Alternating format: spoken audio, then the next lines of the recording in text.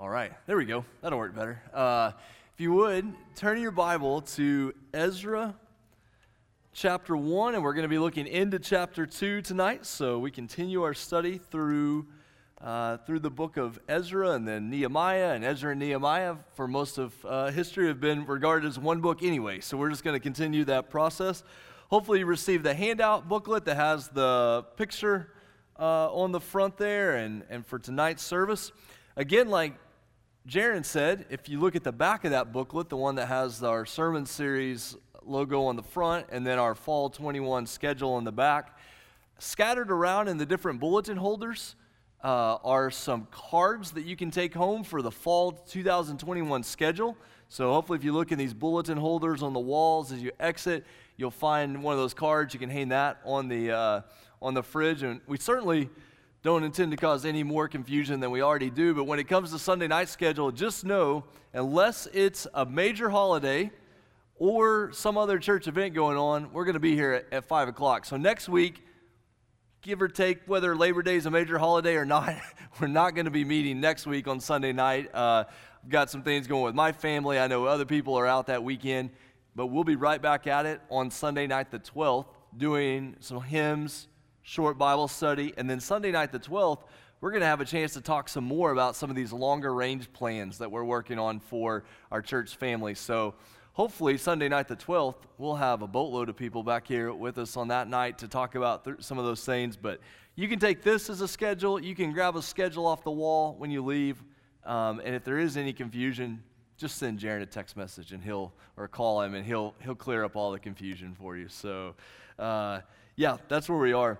Tonight, I normally would not title a Sunday night message, but the pilgrimage of pots, pans, and people seemed too good, so I had to write it on there for you. So if you open up your little booklet, tonight is going to be about the pilgrimage of pots, pans, and people. As we talk about this return from exile, here's what I want to propose before you tonight as kind of a question, a thought. And then I'm going to try to weave a lot of Amanda and I's New Orleans story, Hurricane Katrina's story, into the sermon tonight because I think there's a lot of connections. And what we want to think about is how did God use the experience of exile, and especially the people's return from exile, to prepare them for what he had next? Because as the people are coming out of exile, he's using even the process of exile and returning from exile to prepare them for what's to come. And so as we see the way this return is working, I want us specifically to think about how was God shaping his people? How was he preparing them for all that he had for them in the days ahead? Ezra chapter 1, let's just go ahead and pick up back in verse 2. It doesn't hurt to reread these ideas again. So Ezra chapter 1, let's pick up in verse 2. Thus says Cyrus, king of Persia, the Lord, the God of heaven, has given me all the kingdoms of the earth, and he has charged me to build him a house at Jerusalem, which is in Judah. Whoever is among you of all his people, may his God be with him, and let him go up to Jerusalem, which is in Judah, and rebuild the house of the Lord, the God of Israel. He is the God who is in Jerusalem. And let each survivor, in whatever place he sojourns, be assisted by the men of his place with silver and gold, with goods and with beasts, besides free will offerings for the house of God that is in Jerusalem. Verse 5, Then rose up the heads of the fathers' houses of Judah and Benjamin, and the priests and the Levites, everyone whose spirit God had stirred to go up to rebuild the house of the Lord that is in Jerusalem. And all who were about them aided them with vessels of silver, with gold, with goods, with beasts, and with costly wares, besides all that was freely offered. Cyrus the king also brought out the vessels of the house of the Lord that Nebuchadnezzar had carried away from Jerusalem and placed in the house of his gods. Cyrus king of Persia brought these out in the charge of Mithridath the treasurer, who counted them out to Sheshbazzar the prince of Judah. And this was the number of them: 30 basins of gold, 1,000 basins of silver, 29 censers, 30 bowls of gold, 410 bowls of silver, and 1,000 other vessels. All the vessels of gold and of silver were 5,400. And these did Sheshbazzar bring up when the exiles were brought up from Babylonia to Jerusalem. Chapter 2, verse 1. Now these were the people of the province who came up out of the captivity of those exiles whom Nebuchadnezzar, the king of Babylon, had carried captive to Babylonia. They returned to Jerusalem and Judah, each to his own town. They came with Zerubbabel, Jeshua, Nehemiah, Sariah, Reliah, Mordecai, Bilshan, Mizpar, Bigvai, Rehum, and Baanah. And if you think that was bad, we could then go from verse 3 all the way down, really names going all the way through about verse 56, and then some more names and some more numbers. But we're going to stop there with the word of the Lord, and we'll explain the rest of chapter 2 because there's a lot of names and a lot of numbers in chapter 2, but this is the word of the Lord. Okay, what do we learn from these chapters? Interesting, there at the end of chapter 1, how it's recounted all these objects that are going to be returned to Jerusalem. Why do these objects matter? Why do the pots and pans and the number of the pots and pans at the end of chapter 1 matter? Well, these items were taken out of the temple when the temple was destroyed, and they were taken to Babylon. And we know from Daniel chapter 5 that these holy instruments from the temple were used by Belshazzar for his parties. I mean, you think about something being defiled. Here's an object that was used in the temple of the Lord, and it's used for this evil pagan party. Chapter 5 of Daniel, it's over there on the right side of your note sheet when you're opened up like a booklet. Daniel 5, 1 through 4. King Belshazzar made a great feast for 1,000 of his lords and drank wine in front of the 1,000. Belshazzar, when he tasted the wine, commanded that the vessels of gold and of silver that Nebuchadnezzar his father had taken out of the temple in Jerusalem be brought, that the king and his lords, his wives, and his concubines might drink from them. Then they brought in the golden vessels that had been taken out of the temple, the house of God in Jerusalem. And the king and his lords, his wives, and his concubines drank from them. They drank wine, and they praised the gods of gold and silver, bronze, iron, wood, and stone. It just kind of makes you sick to your stomach to think about that. Here are these objects of the Lord that were used in the temple, and they're used in these such evil pagan ways in Babylon. When these items are being returned to the promised land, it's a sign that God is purifying the people, that he is returning them, he is preparing them for the temple to be rebuilt, that he cares even about the instruments that are used. And I think, because we could think to ourselves, why not just build new ones, Lord? Like, why not just give them new pots and pans? Why take these? And it has to have something to do with the idea of redemption. That here are these pots and pans that have been defiled, and yet the Lord won't leave them behind. That he is going to bring them back. And that picture of them being brought back is a picture that the Lord is also not going to leave behind his defiled people. That he is going to redeem them and bring them back. That he is the God even of the pots and the pans. That he is the God who redeems all things for his purposes. And when you look in the New Testament, you start to see these images of the new heaven and the new earth and the way that God makes all things new, that he redeems all of his creation for his purposes. And so here he's bringing back these pots and pans. I'm going to weave in, like I said, some of our New Orleans story. And when I think about pots and pans and Hurricane Katrina, here's the story I think of. So Friday night, Amanda and I, this had been Friday, August the 26th of 2005. We were at the Student Recreation Center there at New Orleans Seminary and playing volleyball with some friends, and Hurricane Katrina was supposed to go over toward Pensacola, so nobody in New Orleans was particularly concerned. So we went to bed Friday night. We woke up Saturday morning, and one of the more dramatic shifts of a hurricane track forecast had happened, and that thing shifted all the way west toward New Orleans, and they're talking to people about getting out of town. So Amanda starts to pack some things up for us, for us to just be gone for a couple of days. And I drove to the gas station and put some gas, waited a really long time in the line, and then put some gas in the car and went back, and we put some things in the car. We would have packed a lot more pots and pans had we known what was going to happen, but we just packed a few things there, and to Amanda's credit, she packed a couple of crucial documents, and we got in the car and drove over to Texas and stayed with Aunt and Uncle there, saw everything that happened. Even with Ida isn't all the way through New Orleans right now. The problem with Katrina is Katrina came through and we thought everything was okay. And then we started to see the images of the levees breaking and everything happening. And we were sitting there at my aunt and uncle's house, and they showed a rescue happening off the top of a building, and there was our apartment complex on TV sitting next door.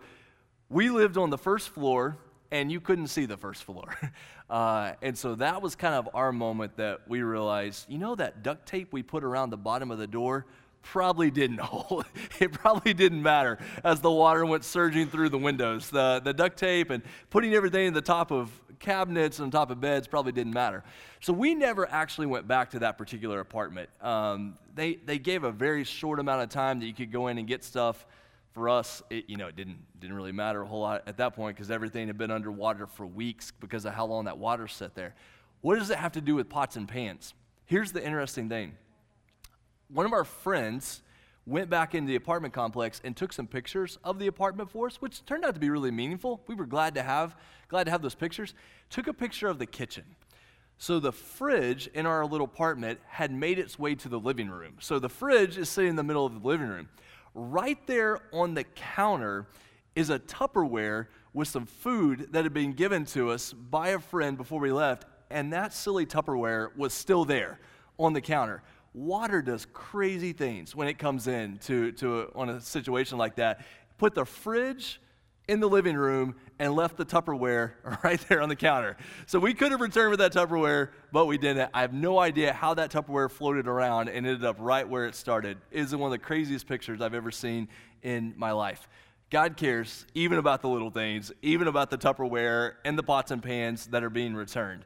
Now, not just the pots and pans, he definitely cares about the people that he is shaping in this process. And what I want you to see through these scriptures tonight is specifically how God was shaping his people through this experience. Go back to chapter 1, verse 4, and let's look at a couple of key words here. Chapter 1, verse 4, let's look at a word. It says, "And let each survivor in whatever place he sojourns be assisted by the men of his place." I'm reading from the English Standard Version, ESV. It says, "Let each survivor." Does anyone's translation have a different word other than survivor early in verse 4? Is it all survivor? Is that what they go with there? Interesting. Okay. I was curious what would be there. I didn't have time this afternoon to look at it. That is the word in the Old Testament for the word remnant, or something that is left behind, or something that remains. So in chapter 1, verse 4 of Ezra, when it says, "And let each survivor," it's the famous word in the Old Testament for a remnant. This is the idea throughout the prophets in the Old Testament, that no matter how bad things get, God will always have a remnant. You find these stories throughout the Old Testament where it feels like everything is evil and everything is falling apart, and yet in the middle of that evil and chaos, God preserves a remnant and then draws that remnant out, and he will use them for his plans in the days ahead. And that proves true even to today. If we're not careful, we begin to equate the success of God's plans and providence and God's kingdom with large numbers. Except in Scripture, that often does not work that way. You think about the work that Jesus did, you think about how God works throughout Scriptures. God is always in the process of preserving a remnant who are dedicated to him. Remnants are defined by a couple of things. Remnants are defined by intense, fervent prayer. Remnants are defined by what we're going to call holy discontent. Not bitterness, but a feeling that things just aren't as they should be, like they're not content with things in the world. And remnants are also defined by purity, holiness, a desire to honor the Lord in our lives. And so when you think about what God does, is you could have a situation where things are bad in Babylon. Things are falling apart. And God is always preserving his people, those who are dedicated to prayer, those who are not okay with the way things are, those who are committed to holiness and want to pursue holiness. And it may be 3 people, it may be 12 people, it may be 70 people, 100 people, whatever the case might be. The effectiveness of that group is not based on how many there are. It's based on the fact that they are dedicated to the Lord. And this is something we have to think about in our own country, our own world. What does it mean for God to preserve a remnant? What does it mean for God to call a group of people together? Because when God does his work among a group of people, he usually doesn't do it with everybody at the same time. When God does his work among a group of people, he usually doesn't do it among everybody at the same time. He draws up a remnant, and then through that remnant, he brings renewal to the people around. He preserves a remnant and then replaces them to another place and carries forward his work there. So when you see a situation where it doesn't seem like God's kingdom is growing the way you think it should, or it doesn't seem like God's plans are moving together the way you think they should, remember God works through remnants. Remember God always has people devoted to prayer, has people who aren't satisfied living for this world, people who want to live lives of holiness. And as he preserves and calls out those remnants, that's when he does this good work. And so here you have this idea of survivor, you have this idea of remnant throughout Scripture. And so God sends his people into exile, and then he draws out this remnant who he's going to use in his plans for his purposes. Another word there in verse 4 that I want you to key in on. So first is the word survivor, or the word remnant. The second word I would show you there is the word sojourn. Let each survivor in whatever place he sojourns. Any of the translations do something different with that word other than sojourns? Dwells? Oh, interesting. Okay. What else do you have? Dwells? Lives? Okay. Yeah, so it's a word that can mean dwell, but not dwell there necessarily as a permanent citizen. This is the famous word from Abraham, that Abraham was sent out as a sojourner. He was sent out one who would dwell not in houses that were permanent, but in tents. So hold your place there, Ezra 1, and go over to Hebrews chapter 11.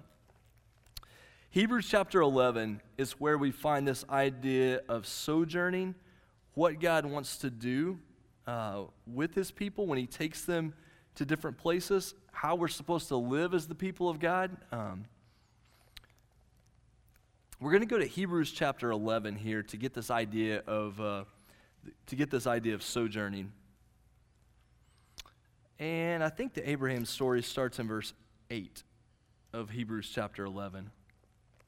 So by faith, Abraham obeyed when he was called to go out to a place that he was to receive as an inheritance.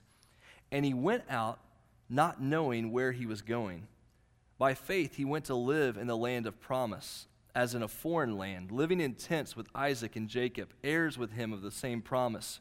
For he was looking forward to the city that has foundations, whose designer and builder is God. By faith, Sarah herself received power to conceive, even when she was past the age, since she considered him faithful who had promised. Therefore, from one man, and him as good as dead, were born descendants, as many as the stars of heaven, and as many as the innumerable grains of sand by the seashore. These all died in faith, not having received the things promised, but having seen them and greeted them from afar, and having acknowledged that they were strangers and exiles on the earth.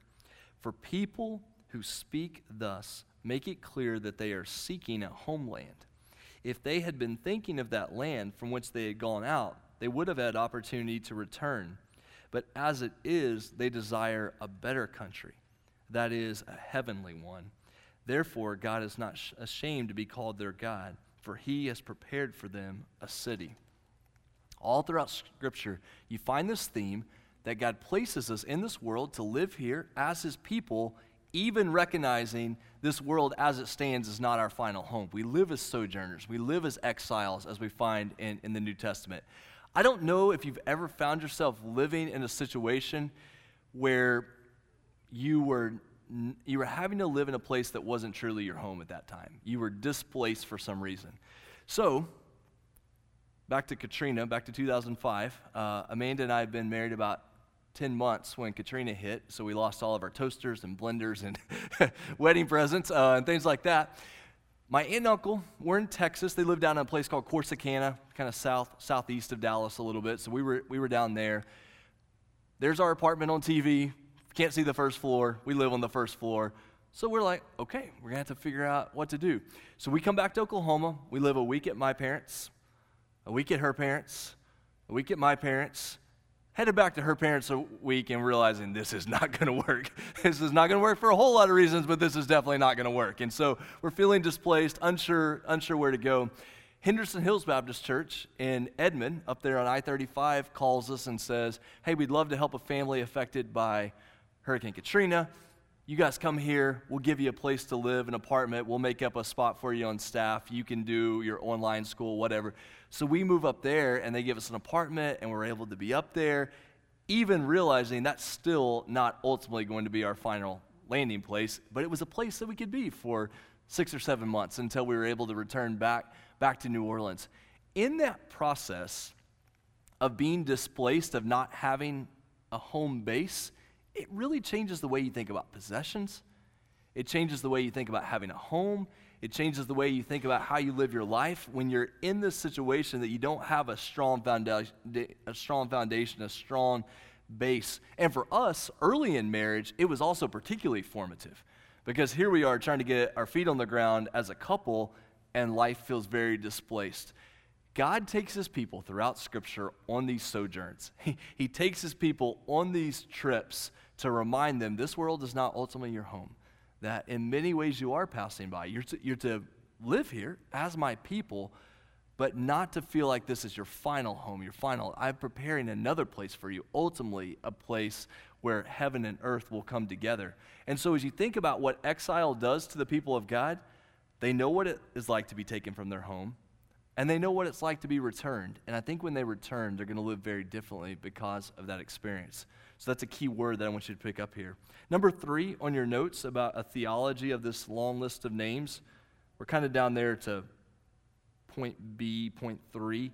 So we're a remnant. We're sojourners. We're people who experience God's covenant purposes, the way that God remains faithful to his promises. And one thing that a commentator pointed out here that I thought was really interesting, if you go over to verse 2 of chapter 2, so if you go over to Ezra chapter 2, verse 2, you will find there a list of 11 names, and if you add to that list Sheshabar, who's a key figure in this, though a hard name to say, you get 12. Why does 12 matter particularly there? Why is it important that they have 12 leaders? Well, you think about the people of Israel, who are defined by 12 leaders, 12 tribes, 12 who would come. So we have Abraham, Isaac, and Jacob, and then the 12 sons of Jacob who are going to form, in many ways, the people of Israel. Even as God returns them from exile, he is establishing 12 over them who are going to be a part of this return. And as they return, you see God's covenant promises that he made to Abraham being fulfilled, that he hasn't abandoned his people. Even when they go through exile, God does not abandon his people. He's bringing them back. He's preparing them. Genesis chapter 22, that's on the right side of your note sheet there. Genesis chapter 22, verses 17 and 18. I will surely bless you, and I will surely multiply your offspring as the stars of heaven, and as the sand that is on the seashore. And your offspring shall possess the gate of his enemies, and in your offspring shall all the nations of the earth be blessed, because you have obeyed my voice. God made these promises to Abraham, and even when they go into exile, they're not forgotten. God is bringing them back as his people. Number 4 is when God sends his people into exile and brings them back, he gives them big jobs and small jobs. So you look at the listing of the names, and you go down there to verse 36, and you see in chapter 2, verse 36, that the priests are mentioned. And then you see in verse 40 that the Levites are mentioned. And then in verse 42, the gatekeepers are mentioned. And then in verse 43, the temple servants that are mentioned. Now, if you see a pattern developing, in many ways you are going from more important to less important. You're kind of making a trip down. Priests, Levites, gatekeepers, temple servants. You go over to 55, verse 55, the sons of Solomon's servants. And then you find in verse 59 a really interesting group here. A group who it says they could not prove their fathers' houses or their descent, whether they belong to Israel. In verse 62, these sought their registration among those enrolled in the genealogies, but they were not found there, and so they were actually excluded from the priesthood as unclean. The governor told them that they were not to partake of the most holy food until there should be a priest to consult. So you have a group of people who can't find their birth certificate. they can't find the family Bible that has the family genealogy. Or some of you have done the genealogy work in your family to trace it back a long way, and they can't do that. And so even their status is lower than these gatekeepers and servants. But guess what? They're still included. Even though they're not a part of the inner priestly circle, even though they're not involved in those ways, they're still included in what's going on here.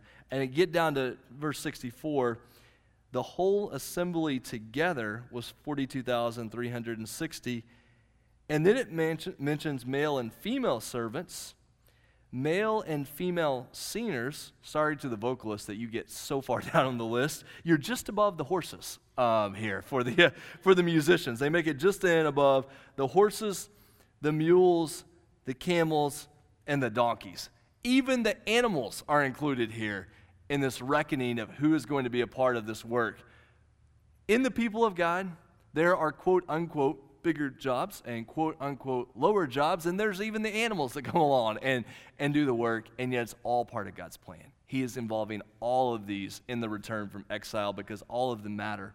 Number 5, God's people, when they return from exile, are defined by generosity. Verse 68. Ezra 2, verse 68. Some of the heads of families, when they came to the house of the Lord that is in Jerusalem, made free will offerings. So this is above and beyond giving. This is beyond the tithe. This is free will offerings for the house of God to erect it on its site. According to their ability, they gave to the treasury of the work 61,000 derricks of gold, 5,000 minas of silver, and 100 priest garments. Now, an interesting word there at the beginning of verse 68 is the word some gave, which to me implies not everybody gave. Why? Why would people be returned from exile and not everybody give?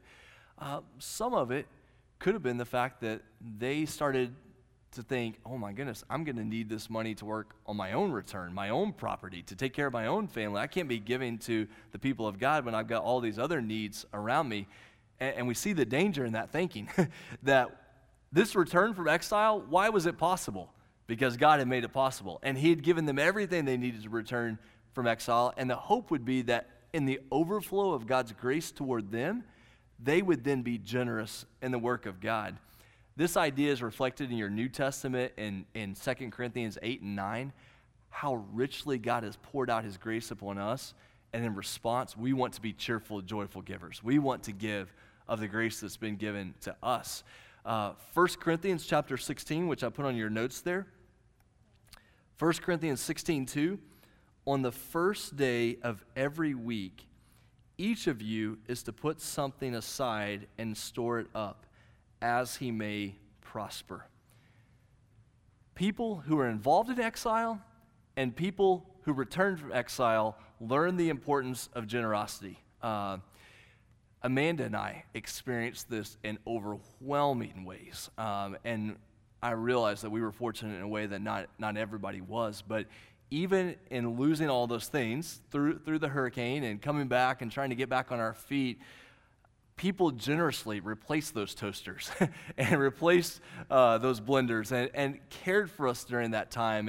And in many ways, when you lose a bunch of stuff, you hate to replace it with everything, and so you're a little more careful about that. But just the generosity of people, I will tell you, and you all have experienced this because of our tornadoes in this area, sometimes people, in their desire to be generous, give you everything that they found in a back closet. And so they, in an attempt to be generous, clean out their closets and put them on top of you. Just remember in the days ahead, as we have a chance to give to people and we care for people in South Louisiana, maybe not dumping our leftovers on everybody else. Like, there's a good way to give and a bad way to give. And when you're on the receiving end of that, you sure don't want to be petty.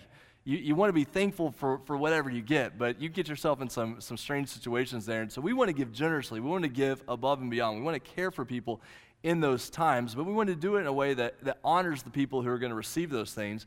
And you guys know, when you've been through a disaster and you're on the receiving end, you feel so humbled anyway and so strange in knowing how to receive these gifts that come in.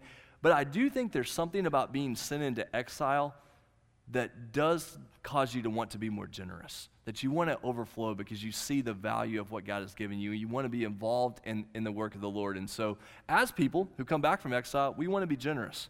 Final thing, let's wrap up with this.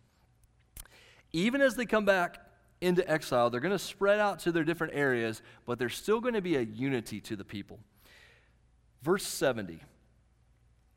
Now the priests, the Levites, some of the people, the singers, the gatekeepers, the temple servants, they lived in their towns, in the towns that they were given. And all the rest of Israel went to their own towns. And then in chapter 3, verse 1, when the 7th month came, and the children of Israel were in their towns, the people gathered as one man to Jerusalem. So they come back into the land, they disperse to their own towns, their own areas they're going to live, and then there are times they come back together because at the end of the day, they're one people of God who are unified because of what God has done in their lives. There is something about going through a disaster or being sent into exile that gives you a sense of camaraderie with other people who have gone through those type of situations. Now, not everyone's circumstances are exactly the same, but when you can say a little bit, I know what that feels like, I know what it is to go through that, and to experience that with somebody else, it gives you a shared connection that you wouldn't have otherwise. What is our shared connection? It's that every one of us was in need of salvation. Every one of us was in the exile of sin. Every one of us was separated from God. And every one of us has the story that we were rescued by Jesus. And so our unity as the people of God is based on that shared experience of salvation through Jesus. We're going to live in different places. We're going to have different stories. But we come back together as those who have been saved by Jesus. That, at the end of the day, is what it means to be the people of God, who live as a remnant, who live as sojourners, who live as God's covenant people, who want to be generous because we've been saved by Jesus. Let me pray with us. Father, we thank you for these portions of Scripture that seem so strange when we first encountered them, just long list of names and numbers. But these long lists of names and numbers and animals and pots and pans, all of it represents part of your plan, your purposes. And so, God, remind us tonight that no matter what our experiences in life have been like, no matter how many natural disasters we've been through, no matter how many difficult circumstances we've faced, every one of us can have the same shared experience of having been rescued by Jesus. He is the one who binds us together in unity. And when we go out of this place to our own homes in a few minutes, we go out as those who have the shared hope in Jesus. And remind us of that tonight. And we pray this in Jesus' name. Amen.